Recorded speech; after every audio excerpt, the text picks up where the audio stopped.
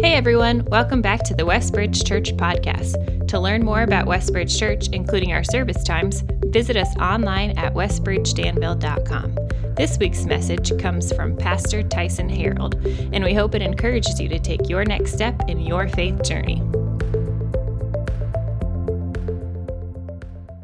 Well, I wanted to say thank you on behalf of Gabby for your investment in her life. And we, in 2019, funded the Stork bus. And if you weren't here at that time, basically that bus goes where there are places that we normally don't have a brick and mortar building. And so, believe it or not, Hamilton County has the highest number of abortions in the state of Indiana. And so that bus spends a lot of time on the north side and oftentimes parked outside of Planned Parenthood or around a college campus. And so I wanted you to meet Gabby because the money that you gave helped eventually find her way to keeping her baby. And so I just want to say thank you. We want to try and do better at helping you see that the money you give at Thanksgiving offering, you give it, and oftentimes you don't hear what happens with that. And so we're going to try and do better at sharing those stories. But wanted you to hear from Gabby this morning and say thank you on behalf of her and obviously just how God worked in her life. So thanks for doing that. Well, prior to the U.S. involvement in the country of Afghanistan, ABC News sent in Barbara Walters to talk to people in Afghanistan about there was a massive conflict brewing. Not the normal one around the opiate trade and the Russians and all of that kind of stuff, but there was a massive conflict between men and women. And in their culture, there was some pushback between the men and the women about who could do what. Now, the women didn't want a lot of things. They just wanted to be able to drive. They wanted an education. And they wanted to be treated with respect. And so Barbara is talking to these people before the U.S. gets involved, and she's like, this is incredible. She kind of took it up as her own personal cause. Well, then fast forward about 10 years, the United States gets involved, and the Taliban gets pushed out, and Barbara goes back into the country, and she notes all these incredible advancements. Girls are in school for the first time, and they're able to drive in places. And as Barbara is sitting there, she's talking to this group of women that she had interviewed some 10 years prior. And she said, I have one problem, is that you guys have made so many strides in this great conflict that you've faced, but there's one thing that you still just don't do. And one thing that she noted previously and then also currently was that the women always seem to walk about 5 steps behind the men in their culture. And the ladies didn't like that. And so Barbara sits down and talks to the ladies again, and she says, wait a minute, you guys can now go to school, you can drive, there's all these incredible things, but you still walk 5 steps behind all the men in your life. What are you thinking? You guys, you fought so hard, but you don't have this. And the lady looks at her dead in the face, and she says 2 words, land mines. So when we think of conflict, if you don't get it, you'll get it in a minute here. When you think of conflict, we often think about who's right and who's wrong. And that's the lens in which we view conflict. But it could be that the Afghani women learned it was okay to lose some conflicts in order to gain or keep your life. And today what I want to help you understand, hopefully in our time in Proverbs, is that there's a better lens to look around conflict. Not just in who's right or who's wrong, but there's something more important. There's something else that is better than right or wrong, because a majority of the conflicts that we face in our family are not so much right or wrong. They're usually around a preference issue. They're usually something that starts really small and then it blows up into something big. And I was struck by the fact when I saw that story as those ladies, they were okay. They were like, hey, we'll walk behind those guys all day long. We'll let them think they're in control and in charge. And it turns out they actually were the ones who were right. Whether it's your family or your work, here at church or friends, conflict is inevitable, but how we handle it is everything. And Pastor Kyle started last week our series through the book of Proverbs. If you have your Bibles, you want to go ahead and flip over there. Proverbs chapter 4 is where we're going to be today.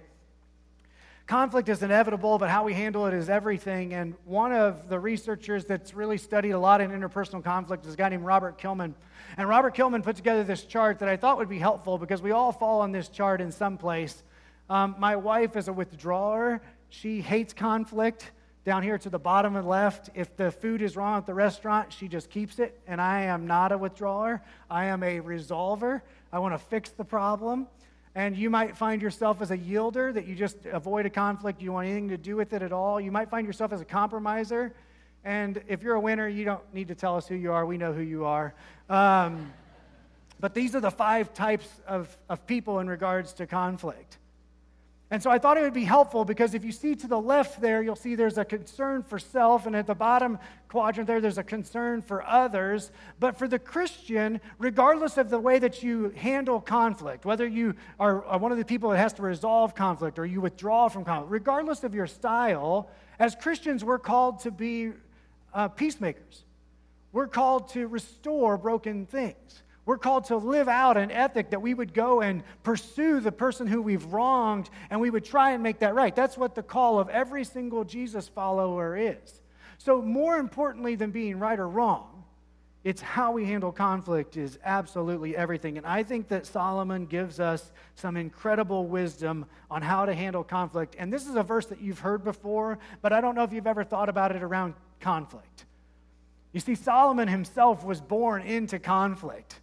His father, David, of David and Goliath fame, committed adultery with Bathsheba and then had Bathsheba's husband killed, sent off to the front lines of war. So he comes from an area of conflict. His life wasn't perfect. But one thing that marked Solomon was what Kyle encouraged you to do last week was to pray for wisdom. And Solomon prays for wisdom, and God grants it to him in incredible ways.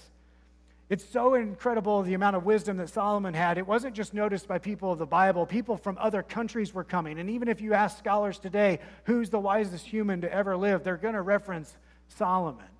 So I think it's important to look at what he has to say, because in the book of Proverbs, we see he leaves us some wisdom for how to handle conflict.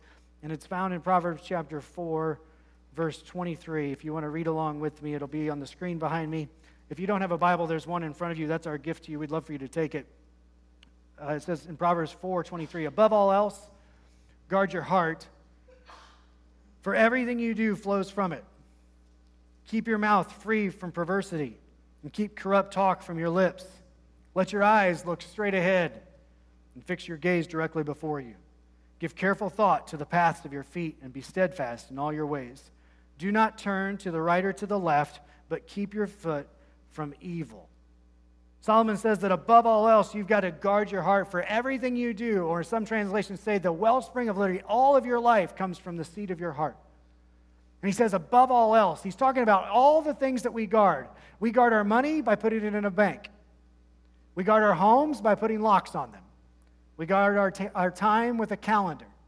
But we don't give a lot of thought to guarding our heart. And what Solomon is saying is above all the things that you guard, you've got to take care of your heart. And he says that you've got to guard it. We don't spend a lot of time guarding our heart. We spend a lot of time guarding other things, but we're to guard our heart. Now, what he means by guarding our hearts is, above all else, guard your heart, for everything you do flows from it. Guarding your heart is a two-way street. It's about managing what comes in to your heart and into yourself, but also what comes out of yourself. And the reason why I think today is so important, and especially in regards to conflict, because it's not if you face conflict, but when you face conflict, is that Solomon gives us incredible wisdom. He says, look, you got to guard your heart, for everything you do flows from it. But then Jesus comes along a little later, and he pretty much expounds upon these 4 or 5 verses, and we'll see that as we move throughout this morning. But guarding our heart does not mean that we're just an escapist and we avoid all things that could potentially harm us. But it does mean that we evaluate everything that comes into our life, and we let that filter through is how we're going to affect our hearts. Our hearts are the seat of our emotions, where we make decisions, not the actual physical organ, but the center or core of who you are. When we say the phrase, we want to get to the heart of the matter, we want to get down to what's core. And Solomon says at the core of who you are, you got to guard your heart. You got to guard your heart. One of the most dangerous phrases in our culture is the phrase, follow your heart. Follow your heart. That is one of the craziest things you could do. Jeremiah says in Jeremiah 17:9 that your heart is deceitful. No one can understand it. You know this because when you see something that your heart really, really wants, like let's say you need a new car, and suddenly you think, my new car is going to fix my problems, it's going to make everything great, and then what happens? You get a new car, or a new-to-you car, and suddenly everybody in the world drives that car. And then suddenly, you've never noticed this before because you've been so focused on what was going to make you better, but you notice that not only does everybody have it, but theirs is actually a little nicer than yours. And so you find yourself, and you can do this with a car, you can do this with a house, you can do this with a relationship where you set your heart on this is going to be so much better, and then you come away and you're like, man, that doesn't quite line up with what I thought it was going to be. Your heart is deceiving you. You thought it was going to be here, you thought it was going to fill a hole that only God could fill, and you've put people or things or experiences above that, and you wonder, why am I so frustrated? It's because you got to guard your heart. Those things aren't wrong. But you can't expect those things, you can't expect those people to fulfill what only God can fulfill. And so you got to guard your heart. Above all else, guard your heart, for everything you do flows from it. Take a look at what Jesus said in Mark chapter 7, verse 20. In Mark chapter 7, Jesus goes on to say, what comes out of a person is what defiles them. For it is from within, out of a person's heart, that evil thoughts come, sexual immorality, theft, murder, adultery, greed, malice, deceit, lewdness, envy, slander, arrogance, and folly. All these come from inside and defile a person. Jesus understood that the problem is us. And so there's a conflict that's brewing for all of us. And it might be between your spouse, it might be between your friends, it might be at work or church or home or wherever. There's a conflict. But really what we find is all of those bad things come from within inside us, which is why we need the gospel.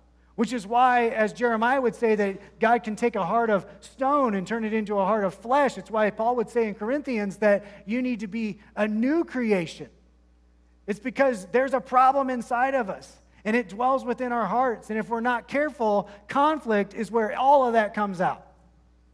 And so conflict has a way of revealing what our hearts are really like.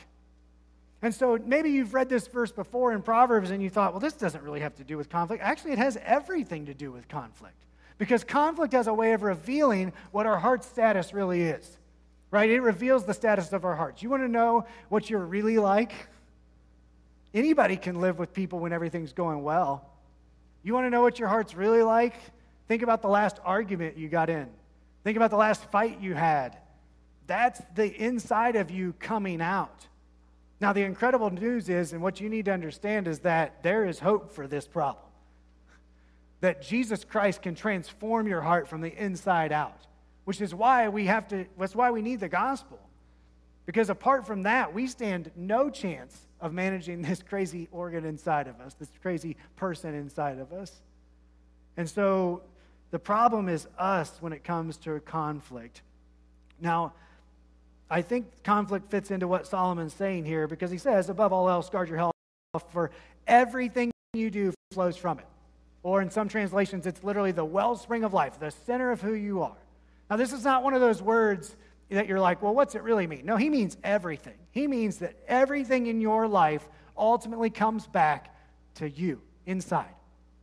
And that will show itself like in conflict like no other thing in our life. But the great news is that Jesus Christ can transform your heart, and that he can work in your heart. And so conflict has a way of revealing the status of our hearts. It's possible to have the right position, but the wrong heart. It's possible to say the right thing, but do it with the wrong motives. It's possible for all of us to be right, but yet have the wrong heart. And I think I've seen this play out in my life in the past couple of weeks. I've seen it play out in other people's lives. If we'll move from the who's right and who's wrong discussion and move to an examination of our own personal heart, we'll be headed in the right direction. If we would stop worrying about the right and wrong, now there are times certainly we need to stand for right and wrong. But for the most part, our family discussions and arguments and disagreements start as pretty minor, petty things. And so if we'll move from right or wrong and move to the status of our heart, I think things will get better. Three reasons I think this is, or three stories I want to share with you real quick about why I think the heart is more involved in conflict than you may think. Solomon, the wisest guy to ever live, was a king in Israel. And in 1 Kings chapter 3, if you've not read through 1 Kings, you got to go, especially since we're in the midst of reading through Proverbs, read like the first 12 chapters of 1 Kings. It gives like a recap of Solomon's life. And in 1 Kings chapter 3, Solomon has these two women who come before him. The women both have children. And one of the children died in the middle of the night. And so the other mom took them and swapped them. And it ends up in this large, massive disagreement about who has the live child and who has the dead child. And they're fighting over themselves. And they make their way all the way to Solomon. And what does Solomon say? Solomon says, you know what we're going to do? We're going to cut the live baby in half and give each of you half of them. And that way everybody's happy. And you're like, that's crazy. But what is Solomon trying to get at? He's trying to get at the heart.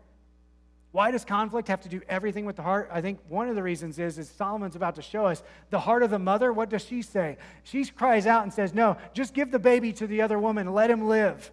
And the heart of the one who was deceitful with everybody, what'd she say? She said, yeah, cut him up in half. Let him have both of them. He's going after the heart. Conflict at the core involves who you and I are, and it reveals exactly who we are.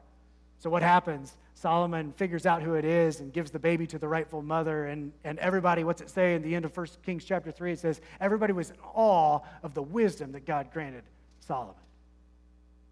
Jesus, when the woman is caught in adultery, the lady is standing before the Pharisees. Jesus comes onto the scene, and what does he tell them? He says, you who are without the first sin, cast the first stone. There's this conflict that happens, and what does Jesus do? He goes to the heart of the Pharisees, which says, look, it's a heart issue. You're here to kill this woman, but this is a heart issue.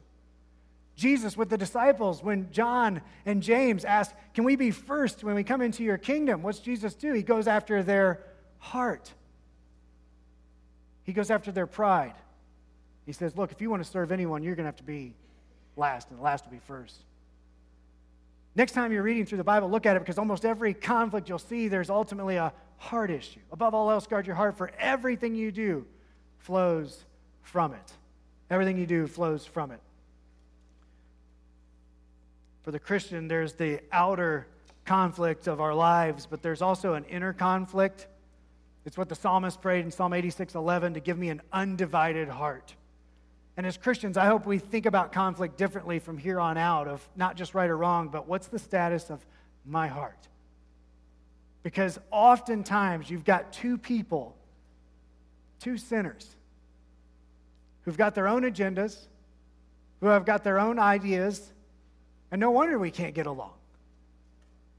But I think there's three ways to guard your heart, and that'll help with conflict, and I think Solomon gives them in the next couple verses, and I want you to look at them with me. These are also indicators if you're like, I'm a pretty good person. I don't really feel like this applies to me. Buckle up. Because these are indicators of what your heart is really like. Here we go, verse 24. Keep your mouth free from perversity, and keep corrupt talk from your lips. The first way to guard your heart and to help with conflict is to watch your words. I have been an offender of this probably since I started talking, right? Where I have ideas of what I should say, and sometimes I say them even though they're not the right things to say. Solomon here is talking about crooked words or words that are not helpful. Paul would go on in Ephesians 4 to say any unwholesome talk or what doesn't build others up. If that's the way you're talking, he says you shouldn't have any of that on your lips. And then he takes it a step further, because it's possible to say all the right things with the wrong motives. Right? It's possible to say nice things, but yet inside we're tearing each other to pieces. And so Jesus, because Jesus always does this, he takes it up a notch. In Mark chapter 6, he says this. Mark chapter 6, verse 43. Jesus comes along and he says, no good tree bears bad fruit, nor does a bad tree bear good fruit. Each tree is recognized by its own fruit. People do not pick figs from thorn bushes or grapes from briars. A good man brings good things out of the good stored up in where? His heart. And an evil man brings up evil things out of the evil stored up in his heart. For the mouth speaks what the heart is full of. So the words you say come from inside you, and we learned from what Jesus said earlier that those things are the bad things that come, and so those bad things come up out of the heart, and if we don't guard the heart, those things will come out and cause you more conflict. And it's this vicious cycle that Solomon's trying to keep us from. What you say reveals what you really think. How many times in a conflict have you said, oh, that's not what I meant to say? That didn't come out like it actually probably is what you meant to say. Like I said, I'm a failure at this of how many times I've said the wrong thing that unfortunately I probably meant. I share this with premarital counseling couples all the time. When Shelley and I were first married, we had just moved here and she had some people over and she had made some chili for the ladies of the church that came over. And usually when she's making something, she'll say, hey, what's this need? You know, like, does it need more pepper, salt, whatever? And of course, I thought I was being funny, and she said, what's it need? And I said, it needs thrown out. Well, not proud of that moment. I was in trouble with my wife. She then called my mom, so I was even in more trouble. Now, was it not my favorite? Yes. Do I wish I could take that back? Absolutely. That was a learning experience. But it is what I thought. And I said it the wrong way, and I had to kind of go back to what my mom used to tell my brother and I, if you can't say something nice, don't say something at all. But if you want to guard your heart, you got to watch your words. If you want to avoid some of the conflict in your life, you better just be quiet. And in our world where everyone has an opinion and everybody has something to say, sometimes the best thing you can do is just walk away for a time. Because it ultimately reveals who you are. And what you say reveals what you think. Go on verse 25. Let your eyes look straight ahead of you. Fix your gaze directly before you. Give careful thought to the paths of your feet and be steadfast in all of your ways. Don't get distracted when you face conflict, because oftentimes in conflict our response is defensive. And what Solomon says, he says, keep your eyes fixed before you. What he's talking about is keep your eyes focused on the Lord, and Satan's best tool is distraction.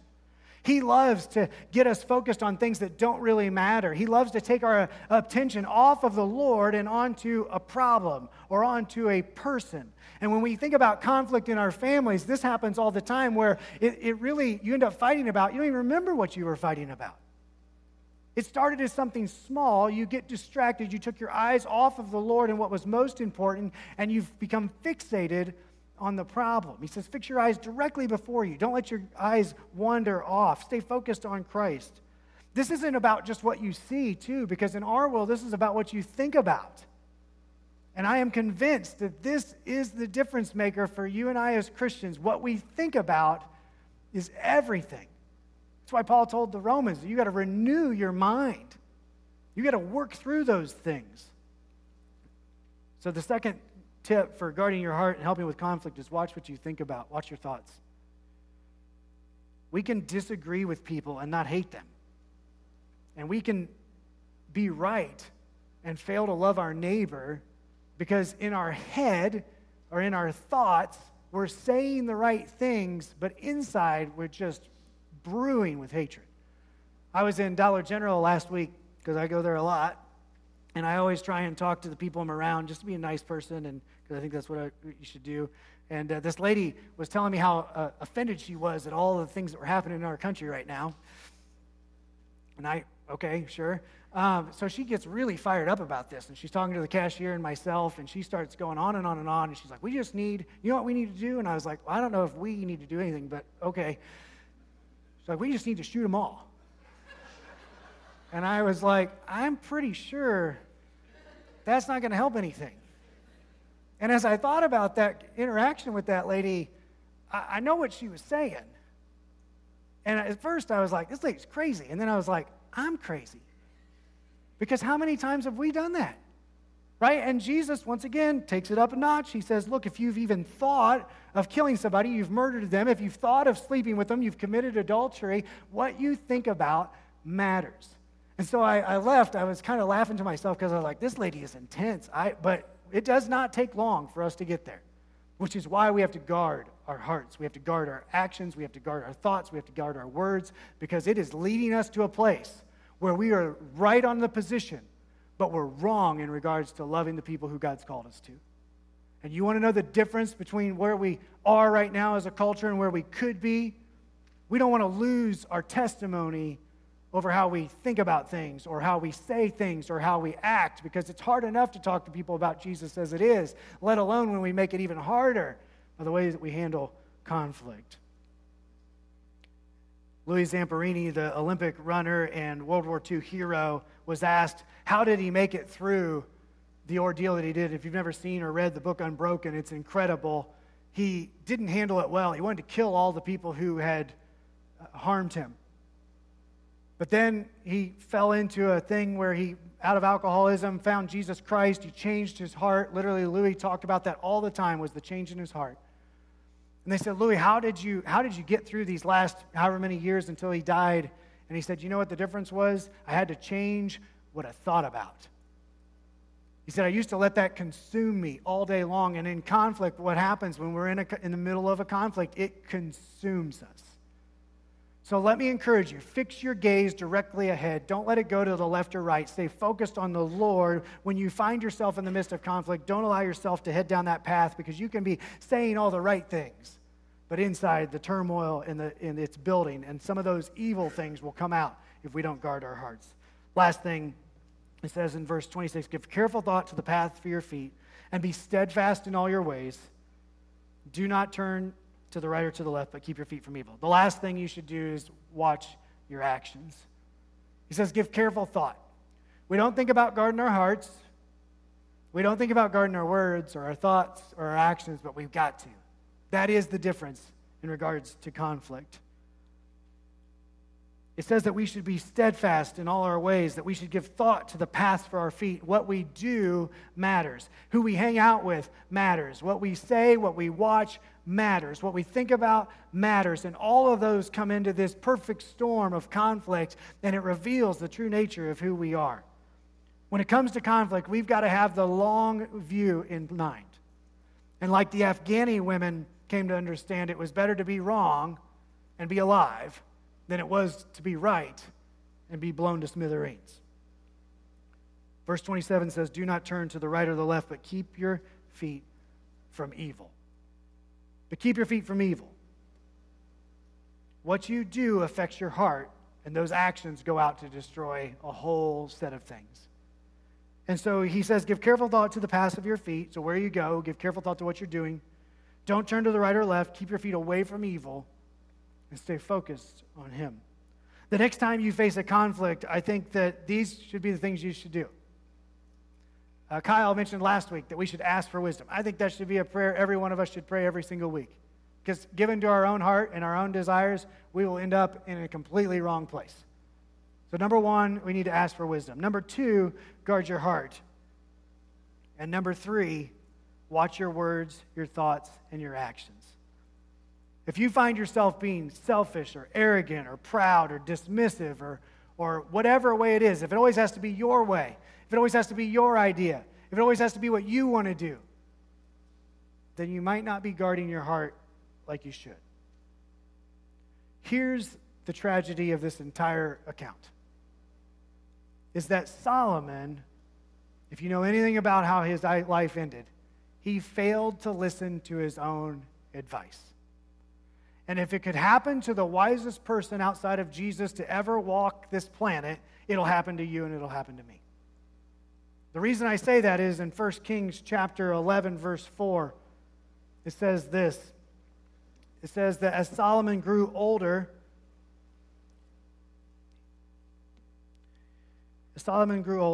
his wives turned his what? Heart after other gods. And his heart was not fully devoted to the Lord as the heart of David his father had been. He went on to follow Ashtoreth, the goddess of Sidonians, and Molech, the detestable god of the Ammonites. So Solomon did evil in the eyes of the Lord. He did not follow the Lord completely as David his father had done.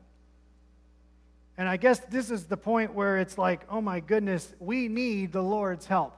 If Solomon knew what to say, he said, guard your heart. For everything you do comes from it. Watch your words, watch your thoughts, watch your actions. And he's telling us all of this. And then later in life, as he grew older, what happened? He stopped guarding his heart. His wives turned him off to the other gods. And he, if you don't know about Solomon, he was an incredible guy. He had the favor of the Lord was upon him in ways that no one on this planet has ever seen before. And he lost it because he let his heart be turned astray. So if it can happen to Solomon, it can happen to you, and it can happen to me. If you read in the book of Proverbs, which I hope you have been doing, we're on day 8 of Proverbs. If you've not been able to jump with us, just jump right in. Today's chapter 8, read chapter 8, follow it through the rest of the month. In Proverbs, it talks about a fool. And a fool is someone who knows the right thing to do but chooses to go the other way. He became the fool, and we become the fools when we don't guard our hearts because we know that's what we have to do. So look, all of us, you're not exempt from this because you're a nice person. You're not exempt from this because you try really hard. At the core of our sinful humanity is a heart that's bent on destruction, and only by the grace of God and the gospel of Jesus Christ do we stand any chance of ever letting this change. And so you need Jesus Christ. And even once you have him, you need to continue to fix your eyes upon him and set your gaze before him, because that's the only way this is ever going to work out. So, while I think it's helpful for you to watch your actions and thoughts and words, you're still going to come into conflict. And so it's not so much about being right or wrong, it's about the position of our heart. The great news is you can fix that. I don't know if you can fix every conflict in the world right now. I'm thinking probably not. But I know what you can fix is that you can fix your heart. Give me an undivided heart that I might fear your name, the psalmist says. Create in me a clean heart, O God, that I might serve you. And so it's not us doing the work, it's God doing the work. And how do we do that? It's through repentance. It's through guarding our hearts. And so what I thought would be helpful today is that we would just close in a time of reflection and prayer. And I trust that the Holy Spirit, if you're following Jesus, the Holy Spirit's going to reveal some things in your life right now that I don't even know about. Some of you will come up later and be like, that was for me, wasn't it? And I'll be like, I have no idea if that was for you. I hope it was for you. But there may be something that God brings to mind even right now. And so I just want to give you a few moments to spend some time in prayer. And then here in a minute, we'll close that out. Before we do that, though, I want to take it a step further. Because fixing our heart is the first step. And then Jesus comes along and he raised the bar again and he says, look, if you're at the altar and you realize you've done something wrong against somebody, you need to try and make that right. So first we fix the problem within our own heart, then we go and fix it within ourselves. Maybe you need to have a conversation with somebody today, a friend, coworker, family member. Maybe you haven't treated them the right way. I think what a great opportunity. Pray and get right with the Lord now, and then go and work on that relationship. And if you don't have a relationship with Jesus, let me just tell you that he wants to change your heart for the better. Not just for the sake of conflict, but for the sake of the rest of your life and an eternal life. To be free from the power of sin. So you can say yes to him and what he wants and no to the things that your heart wants so bad. And if you don't have a relationship with him, I'd love to talk with you after the service. But I just want to give you a few moments. You can tell the Lord where you're at. He knows it already anyways. But where you're at, and give you a few moments to pray.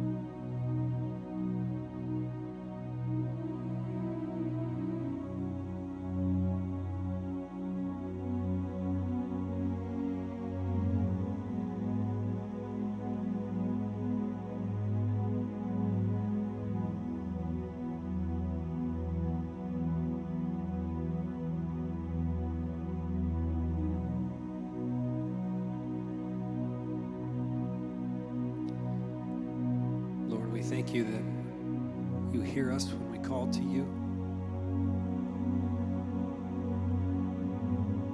Lord, we need your forgiveness for the times we have not kept our hearts pure. We ask for your forgiveness for the times we have not kept our words pure.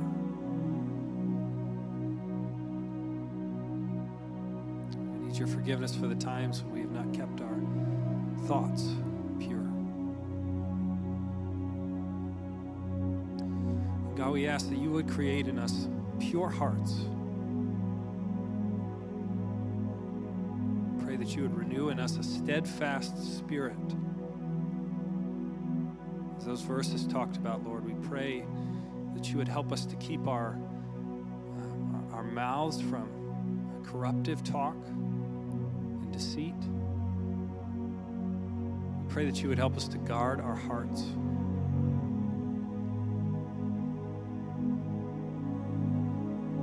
We pray that you would help us to keep our eyes fixed on you.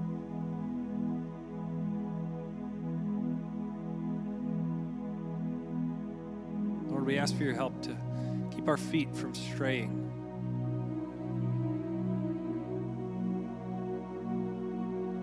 We acknowledge today that it is only through you that this change can take place within our minds and within our hearts. It doesn't come through our own effort or just trying harder. It only comes from you transforming our hearts through a working of your Spirit. God, we need that today.